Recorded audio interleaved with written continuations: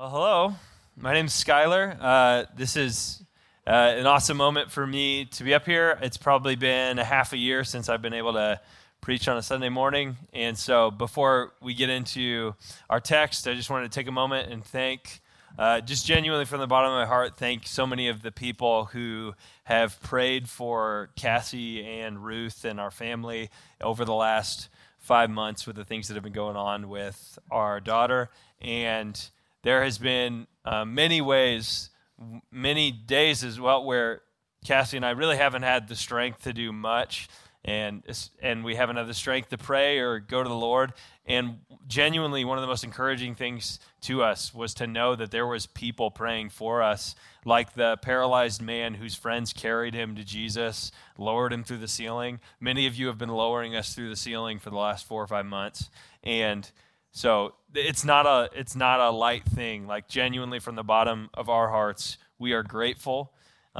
We have uniquely seen the Lord in ways that we did not think possible through suffering, and it's because Jesus has met our family through the hands and feet of the body. So through the church is the way that God has reached us so many ways, in tangible ways. And so thank you guys. Thank you genuinely. As we get into our sermon, though, we've got a lot to go through in the Word. It has much for us this morning, so I'll start us off in prayer, and then we can get into it. Father God, thank you for your Word. And we could go to a multitude of places when we're going to look through the Old Testament and see how you've been preparing God's people for the Messiah and for Advent, the advent of the King coming.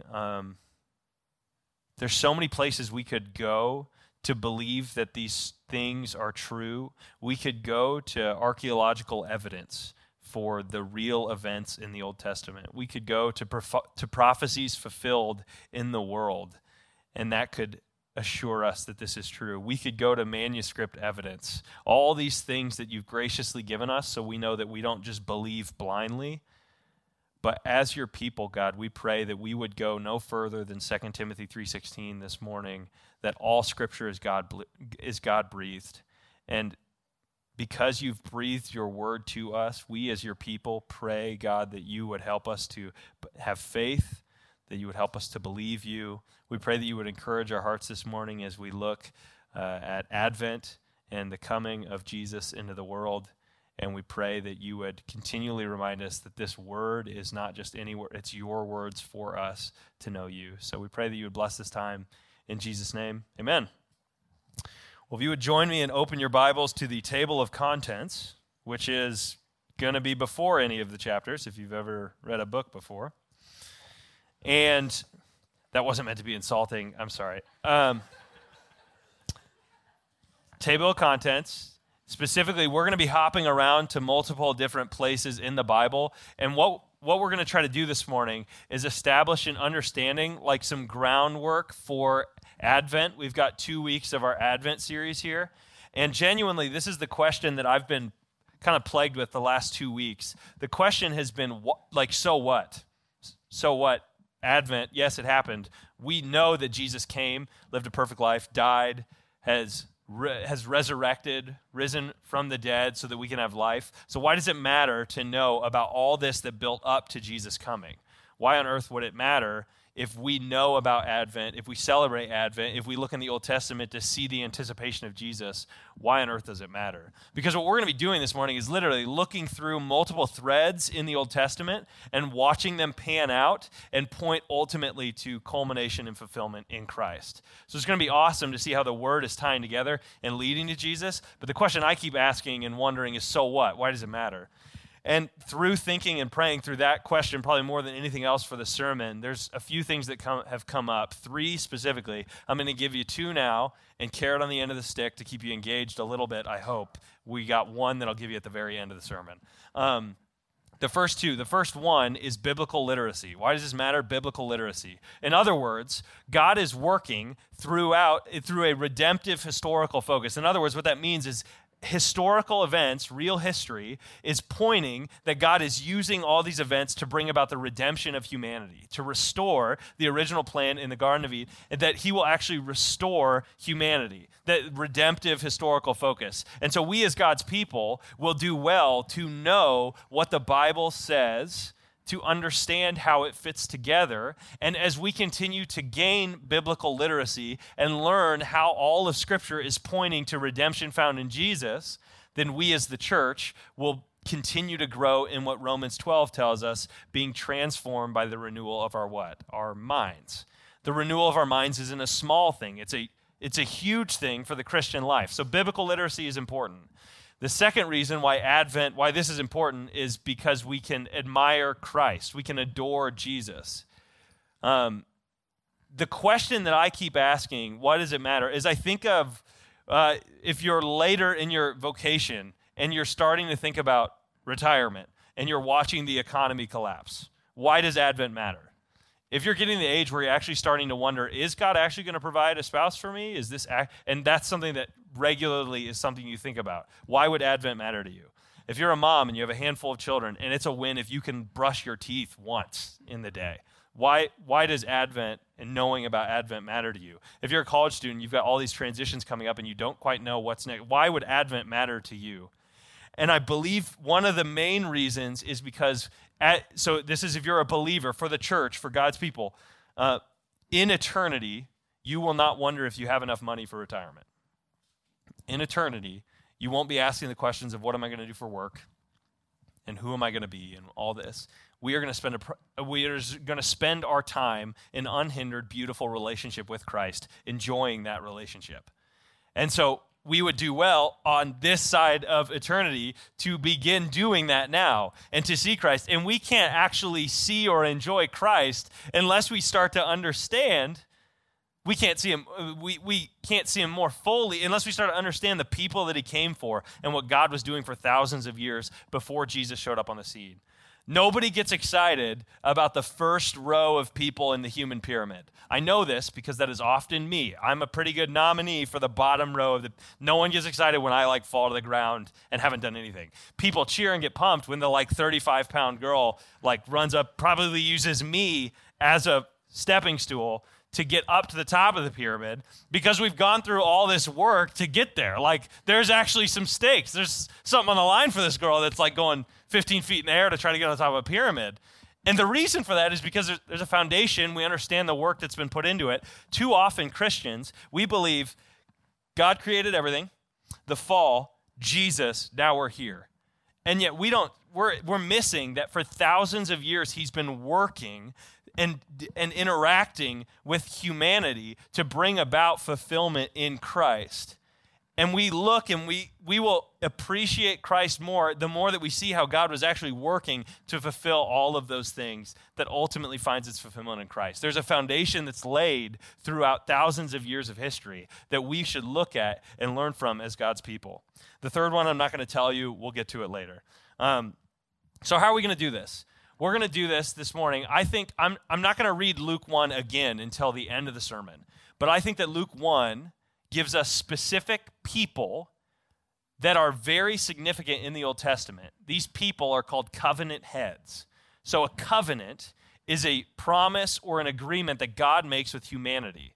And there's different layers of covenant about conditions and the unconditional and all that. And we're not going to necessarily get into that. But these covenant heads, some would say there's 3 covenants, some would say there's 5. I'm just going to say these people, that Adam, Noah, Abraham, Moses, David, and then the new covenant in Christ. We're not going to go through all of those, but these are key figures where God actually makes a covenant with these people and says, do this, and this will happen. And they're all for life and blessings for the people around them. And I think Luke 1, when Gabriel comes and says to Mary, you're going to have a son, he uniquely knew that Mary would be excited and terrified about the people that he brings up. So we're going to look at some of these people and try to understand what's at stake here in Advent. And hopefully that draws us into Christ and helps inform how we are to live. So if you're still at your table of contents, you're going to maybe get the places we'll go, and we'll have the text on the screen as well. I'd encourage you to flip through the Bibles if you can. We'll be in Genesis, we'll be in Exodus, we'll be in 1 Samuel, but the first place I want us to go is in Genesis 2. And there's three different themes that there are three different things I'm going to use as we're talking about our covenant heads. And they're all things that I don't like: snakes, geography, and politics. So we'll start with snakes. Genesis 2. Who hates snakes? That's biblical. Who likes snakes? Bible's got things to say about who's got a pet snake? Don't. Okay. Good. That's a problem. Okay, Genesis 2. Specifically Genesis 2, verse 15. If you hate snakes, which most of humanity does, it's rooted deeply in biblical truth. So that's basically all we're going to talk about for the next. Okay, Genesis 2, verse 15. So creation, God creates everything, and it is good. And then on the sixth day, he creates man in his image.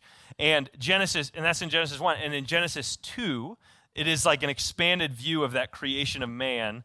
And so this is what we get in Genesis 2:15. The Lord God took the man and put him in the Garden of Eden to work it and keep it. And the Lord God commanded the man, saying, "You may surely eat of every tree of the garden, but of the tree of the knowledge of good and evil you shall not eat. For in the day that you eat of it, you shall surely die." So we regularly as Christians, it's phenomenal news that we are saved by faith alone, through faith alone, by grace alone, not by our works. But Adam was different. Adam was created and was to be saved by his works. The covenant made with Adam is one of works righteousness. He's put in the Garden of Eden, and what he's told is, if you do this, you obey me, which, by the way, before we get psyched about obedience for Adam was literally enjoy everything I've given you except for this tree. But if you eat this, you will surely die. So obey me and live. Don't obey me, you will die. That was Adam. That was the covenant made with Adam. And as we know, Adam does phenomenally to keep this covenant. You don't even have to flip a page if your Bible has big enough pages. It's Genesis 3, Adam and Eve, they eat the fruit. They disobey. They have broken the covenant. So if you wonder why we talk about original sin and being born, that's because Adam, as the covenant keeper for humanity, broke it, and humanity would be cursed by being born into sin. Now, what I want to read for you, though, is in Genesis 3, the response to that disobedience. Specifically, there is a promise given to humanity. I'm like being blinded by that blind. Could somebody close that? That would be awesome. Just so I could look this direction. I don't want to just talk to them. You got it, left side. Is that Josiah? What? You got this, bro. There you go.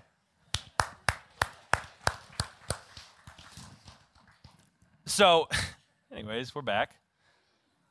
So what's promised from the fall is that God promises that from Eve's descendants, there will be one who conquers the serpent that deceives Adam and Eve. But what people often don't realize is that this promise of the gospel actually starts as a curse.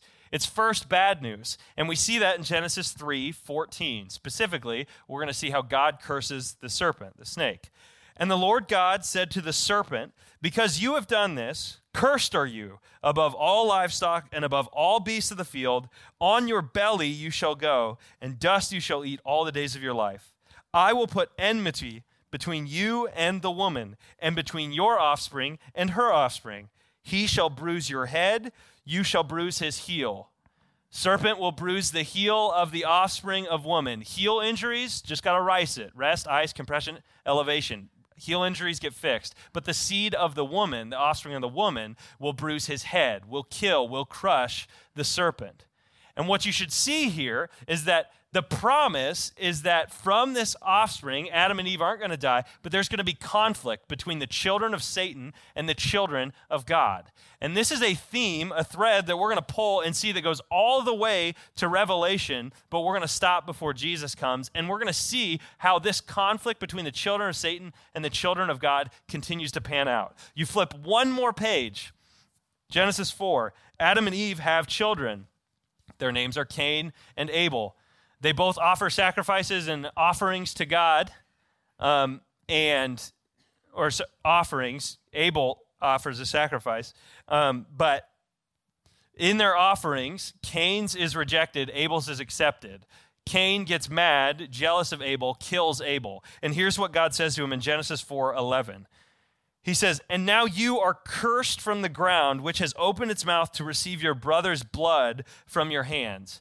Now, here's what's important. That cursed from the ground is the same two Hebrew words that are used in the cursing of the serpent. It's the same words, the same curse that's happening. Already, one chapter later, you see conflict between the children of Satan and the children of God. Now, you don't have to flip here. I'll just read a couple more as we continue to look down Old Testament history. In 1 Samuel 11, Saul is fighting this man who's, in verse 1, it says, "Then Nahash the Ammonite went up and besieged Jabesh Gilead." Nahash, the enemy of the Israelites at this time, is the word for serpent. I'll keep going. In 1 Samuel 17, verse 4, David and Goliath, we know the story of David and Goliath. Let me just describe what Goliath looked like and what he was wearing. "Then a champion named Goliath from Gath came out from the Philistine camp. He was 9 feet, 9 inches tall, and wore a bronze helmet and bronze scale armor that weighed 125 pounds. That's the CSB. Your ESV will say male armor. It means the same thing. I don't think it's a coincidence that God was using all of history to bring about these things that are not coincidences for us, that Goliath, the enemy of God's people, would be armed like a giant serpent. And the last one that I'll go to is in Matthew 3:7, when John the Baptist is confronting the Pharisees. What does he call them? He says, "You brood of vipers." And we could go to a handful of other places, but there's this theme that's continuing to be picked up by the Israelites that is not a coincidence by Moses when it's being written in Genesis 2, 3, 4, and not a coincidence in the rest of the Old Testament, that the people of God are wondering, when will it end? Will the enmity between the people of God and the people of Satan end? And when will this offspring come who will actually crush the head of the serpent? When will they come? When will this one come? And I'd stop and take a moment too, just to acknowledge in the room, because with a room this size, it is assured that there are people here that have not submitted to Jesus as Lord, that have not trusted in Jesus for salvation. And I want to remind you that because Jesus came does not mean that the enmity is over, that the conflict is over. It doesn't mean that comes and the end when it's finally all gone. But for now, I want to just argue that maybe the greatest battle tactic of Satan right now is for people to not ever think about anything eternal or anything significant having to do with your soul. So maybe you're sitting here and you think, I don't think about eternity that much, don't care that much, I'm here for whatever reason. I would argue that is exactly what I would want if I was fighting to keep people from coming to the true Lord Jesus Christ. And so I want this angst of the people of God in the Old Testament saying, where is he? Where's the one who would come? I pray, and I have been praying, that if you are here this morning and do not trust in Jesus, that you would have that same wondering, that same angst of, if I take a minute and actually think about the things that I feel, I know that I will exist longer than this body, longer than when I just die. And please use this time to look down the corridors of history and see that God is trying to scream at you through history and say, there is a battle for your soul. Please listen. Where do you look for salvation? Where can I find it? The answer is found in Jesus, and we will get there, but I want to pray that you would see that this is not something that if you don't see eternity and you're not worried about it, maybe that's exactly what the enemy would want. Let's stop talking about snakes. Let's move to geography, something far worse than snakes. Any geography fans? Anyone like geography? Thank you. Oh, okay. Good for you. Good for you. Well, I don't. I've never gotten excited looking at a map before, except for these, because these maps are going to be cool, I promise. But we just got done looking at snakes, and specifically the Adamic covenant, or the covenant with Adam. Adam broke it, spiraled all of humanity into sin. And now we're going to be looking at the Mosaic covenant, specifically in Exodus chapter 19. So if you flip your way to Exodus chapter 19, we skipped over a couple. We skipped over Noah. We skipped over Abraham. Abraham's given this promise that he would be given a descendants. Those descendants would become the Israelites. After Israel is freed from the Exodus, their leader is Moses. On Mount Sinai, God comes to Moses and gives him the Mosaic covenant for the people of Israel. So I'm going to read this, and I want you to hear the agreement that's happening, the covenant with Israel. So I'm in Exodus 19, verse 2. There Israel encamped before the mountain, while Moses went up to God. The Lord called to him out of the mountain, saying, thus you shall say to the house of Jacob. I want you to remember that phrase, the house of Jacob, because this is exactly what Gabriel uses in Luke 1, the house of Jacob, Jacob who will be renamed Israel, and tell to the people of Israel, you yourselves have seen what I did to the Egyptians, how I bore you on eagle's wings and brought you to myself. Now therefore, if you will indeed obey my voice and keep my covenant, you shall be my treasured possession among all peoples, for all the earth is mine, and you shall be to me a kingdom of priests and a holy nation. These are the words that you shall speak to the people of Israel. So the covenant, the agreement is you will follow my voice, follow my commandments, and keep my covenant, and then I'm going to use you to reach the nations by being a light. An author that I read that I like this description, the evangelistic strategy of the people of Israel was to be a display case people. Their living, them following God's commandments, keeping his covenant, would make them noticeably different than the rest of the world. And so the strategy was to reach the surrounding nations, to reach the world by them being attracted to the life of Israel. So here's our first map. Oh my gosh, I didn't mean to hit that. I'd have no better way to get to it. So okay. So if you're like me, you're like, okay, maps are the worst, but this is not the worst, because what I'm just trying to show you is that God actually fulfills what he says he's going to fulfill in Exodus 19. First thing to note, this is the globe. It's not some fantasy land like World Cup's being played right here. Kind of sweet. But over here, if you follow the Red Sea up, over here is the land of Israel.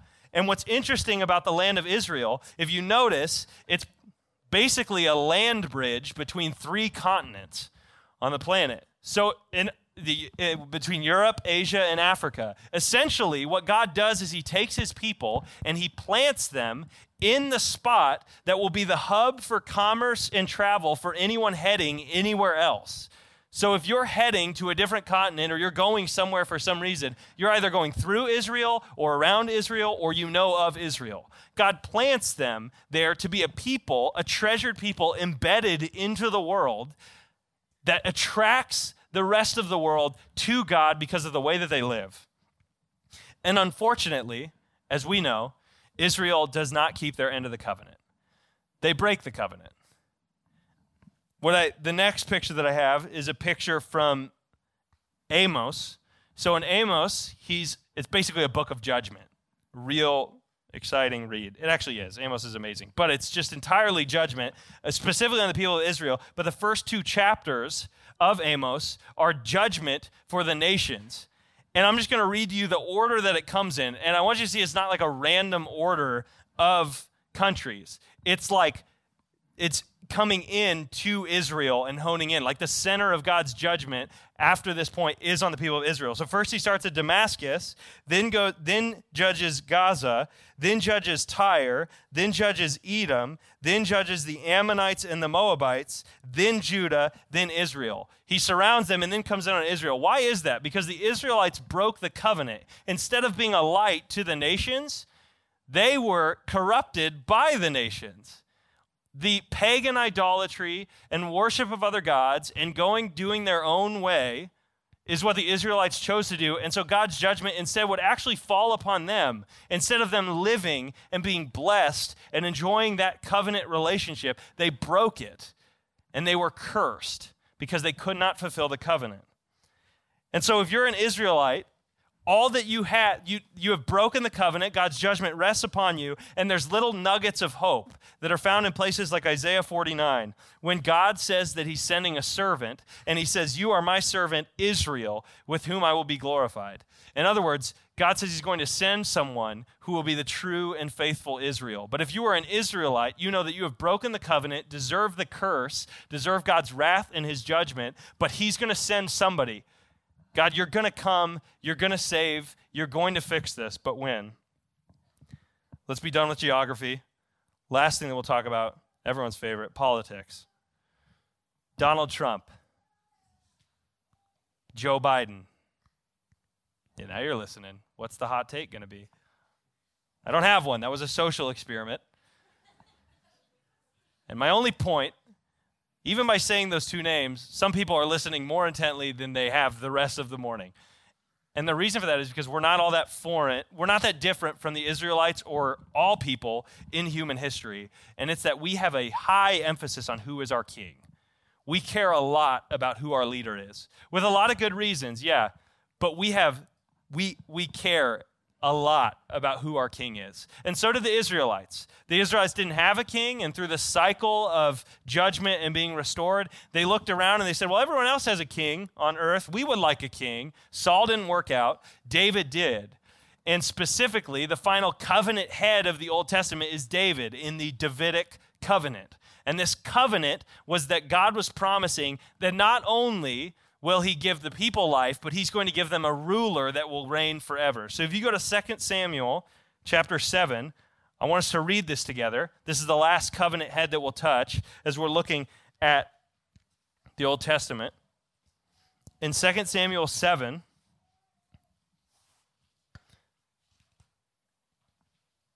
it says, verse 11, it says, moreover, the Lord declares to you that the Lord will make you, talking to David, a house. David came to him and said, God, I live in a palace, you live in a tent. Let me make you a temple. And God says, no, I'm going to make you a house. When your days are fulfilled and you lie down with your fathers, I will raise up your offspring, there's that offspring language again, after you, who shall come from your body, and I will establish his kingdom. He shall build a house for my name, and I will establish the throne of his kingdom forever. I will be to him a father, and he shall be to me a son. When he commits iniquity, I will discipline him with the rod of men, with the stripes of the Son of Men, but my steadfast love will not depart from him, as I took it from Saul, whom I put away before you. And your house and your kingdom shall be made sure forever. Before me your throne shall be established forever. God makes a covenant with David and says he's going to give from David's descendants, he's going to give them a kingdom that never ends and never fails. And as we've seen, it's a little bit confusing because it ends and it failed. David has a son, Solomon, who was the greatest king that Israel had seen until he wasn't. And he chased after false gods. And one generation later, the kingdom is split. A few generations later, the northern kingdom is taken into the Assyrian captivity, never to be seen again. A few generations later, the southern kingdom of Judah is taken into the Babylonian captivity, and they are given back their land after a period of time, but with no king. And so you look at this covenant promise that was broken because the people of Israel were broken people. And the question is continually asked, where is he? Where's the king? Where's the descendant who's going to come and rule with peace and mercy and justice and reign over all the earth? Where is he? Because in our reality, we don't see him. Where is he? And now, one more thing, there's promises in the Old Testament that give us a glimpse of it, that servant. In Isaiah 9, it tells us, for to us a child is born, and it says, of his increase of his government and peace, there shall be no end. So there really is genuinely someone in this world, when they get more government, there's more peace. All the libertarians are like, no! But it's true that Jesus and his rule and his reign will never end, and it will actually bring more peace. And so everybody's wondering, where's the descendant? Where's the one who will end the enmity with the serpent? Where is the one who will fulfill God's covenant promises so that we are not cursed? Where is the one who will come and rule and reign over all the earth, bringing peace and justice and mercy? Where is he? And so now I would like to read to you Luke 1, verses 30 through 33. And I want you to think about what Mary might be experiencing and thinking right now as she hears Gabriel say it. So in verse 30, and the angel said to her, do not be afraid, Mary, for you have found favor with God. And behold, you will conceive in your womb and bear a son, and you shall call his name Jesus. He will be great and will be called Son of the Most High. And the Lord God will give to him the throne of his father David. And he will reign over the house of Jacob forever, and of his kingdom there will be no end. All of the promises of the Old Testament, all of the covenants of the Old Testament, find their fulfillment after thousands of years of waiting in a baby. And he will come and be the ruler over the house of Jacob. He will come and take up the throne of David. His kingdom will have no end. And here's what's floored me every time I've looked at this text, is what does it say about him? We keep having this language about offsprings. The offspring of the woman that'll crush the head of the serpent, the offspring of David. Well, not just the offspring of that line, which Jesus was, but it says he will be the Son of the Most High. What did God do to fulfill the promises that you and I couldn't, that the Israelites couldn't? He himself came as a human to fulfill the covenant end of humanity that none of us could. He is the perfect promise keeper, covenant fulfiller, and he came, God himself came as man so that every one of those promises can be fulfilled in him. There is now one who actually achieved works righteousness. If you are a Christian here this morning, you are saved by works. But it's not your own. It's the works of Jesus. He actually was the perfect, faithful Israelite who perfectly obeyed God's laws and his commandments, a perfect light to the nations. And he reigns forever and ever perfectly, right now as the king with peace and mercy and justice. This baby boy that would come would be the fulfillment of everything that the people of God had been waiting for. And so I still wonder the question, so what? Biblical literacy and the anticipation of Christ, I hope you see Christ as more beautiful now. But I still wonder, so what? For all of those reasons. Why does it matter? And I think a reason that it matters is because the people of God today will greatly benefit from learning from the people of God of the past about what it means to wait for God to come back for them. Because we are not ultimately just sitting here in limbo. We are waiting for Christ, for his advent the second time, because he promised that he will return. And if we see anything from the Advent story, from the picture of the Old Testament, it's that he fulfills his promises. He's going to come back. He's going to do it. And so what I would argue to you is that most of your problems, most of our problems, most of the ways that we interact with situations that happen in our lives, the biggest concerns going on in your life, I would argue they're not financial or situational or relational, but I would argue that they're theological and eschatological. If I lost you for a minute, come back, we're back. The eschaton is just the end times. Eschatological means that life is heading to an end. Like this world is going somewhere. We're not just floating in the timeline. We're actually in the timeline that we know is heading to an end. And when I say that our problems are theological, it means that we live all of our lives as theologians, living out of what we believe to be true about God or what we believe to be true about the world. And when we look at the stories of God fulfilling his covenant promises in Christ, we know that everything he was doing was working out ultimately for his plan, was ultimately working out to glorify Jesus, which means that every situation that you and I experience in our lives, we would probably deal with them very differently if we remembered who God is, that he really does care about us, that he really is in control and in charge of everything, and that he really has an end for where this all is going. We would live differently if we knew that we were a people waiting for him to return and come back. We are a people that are waiting for the advent of Christ.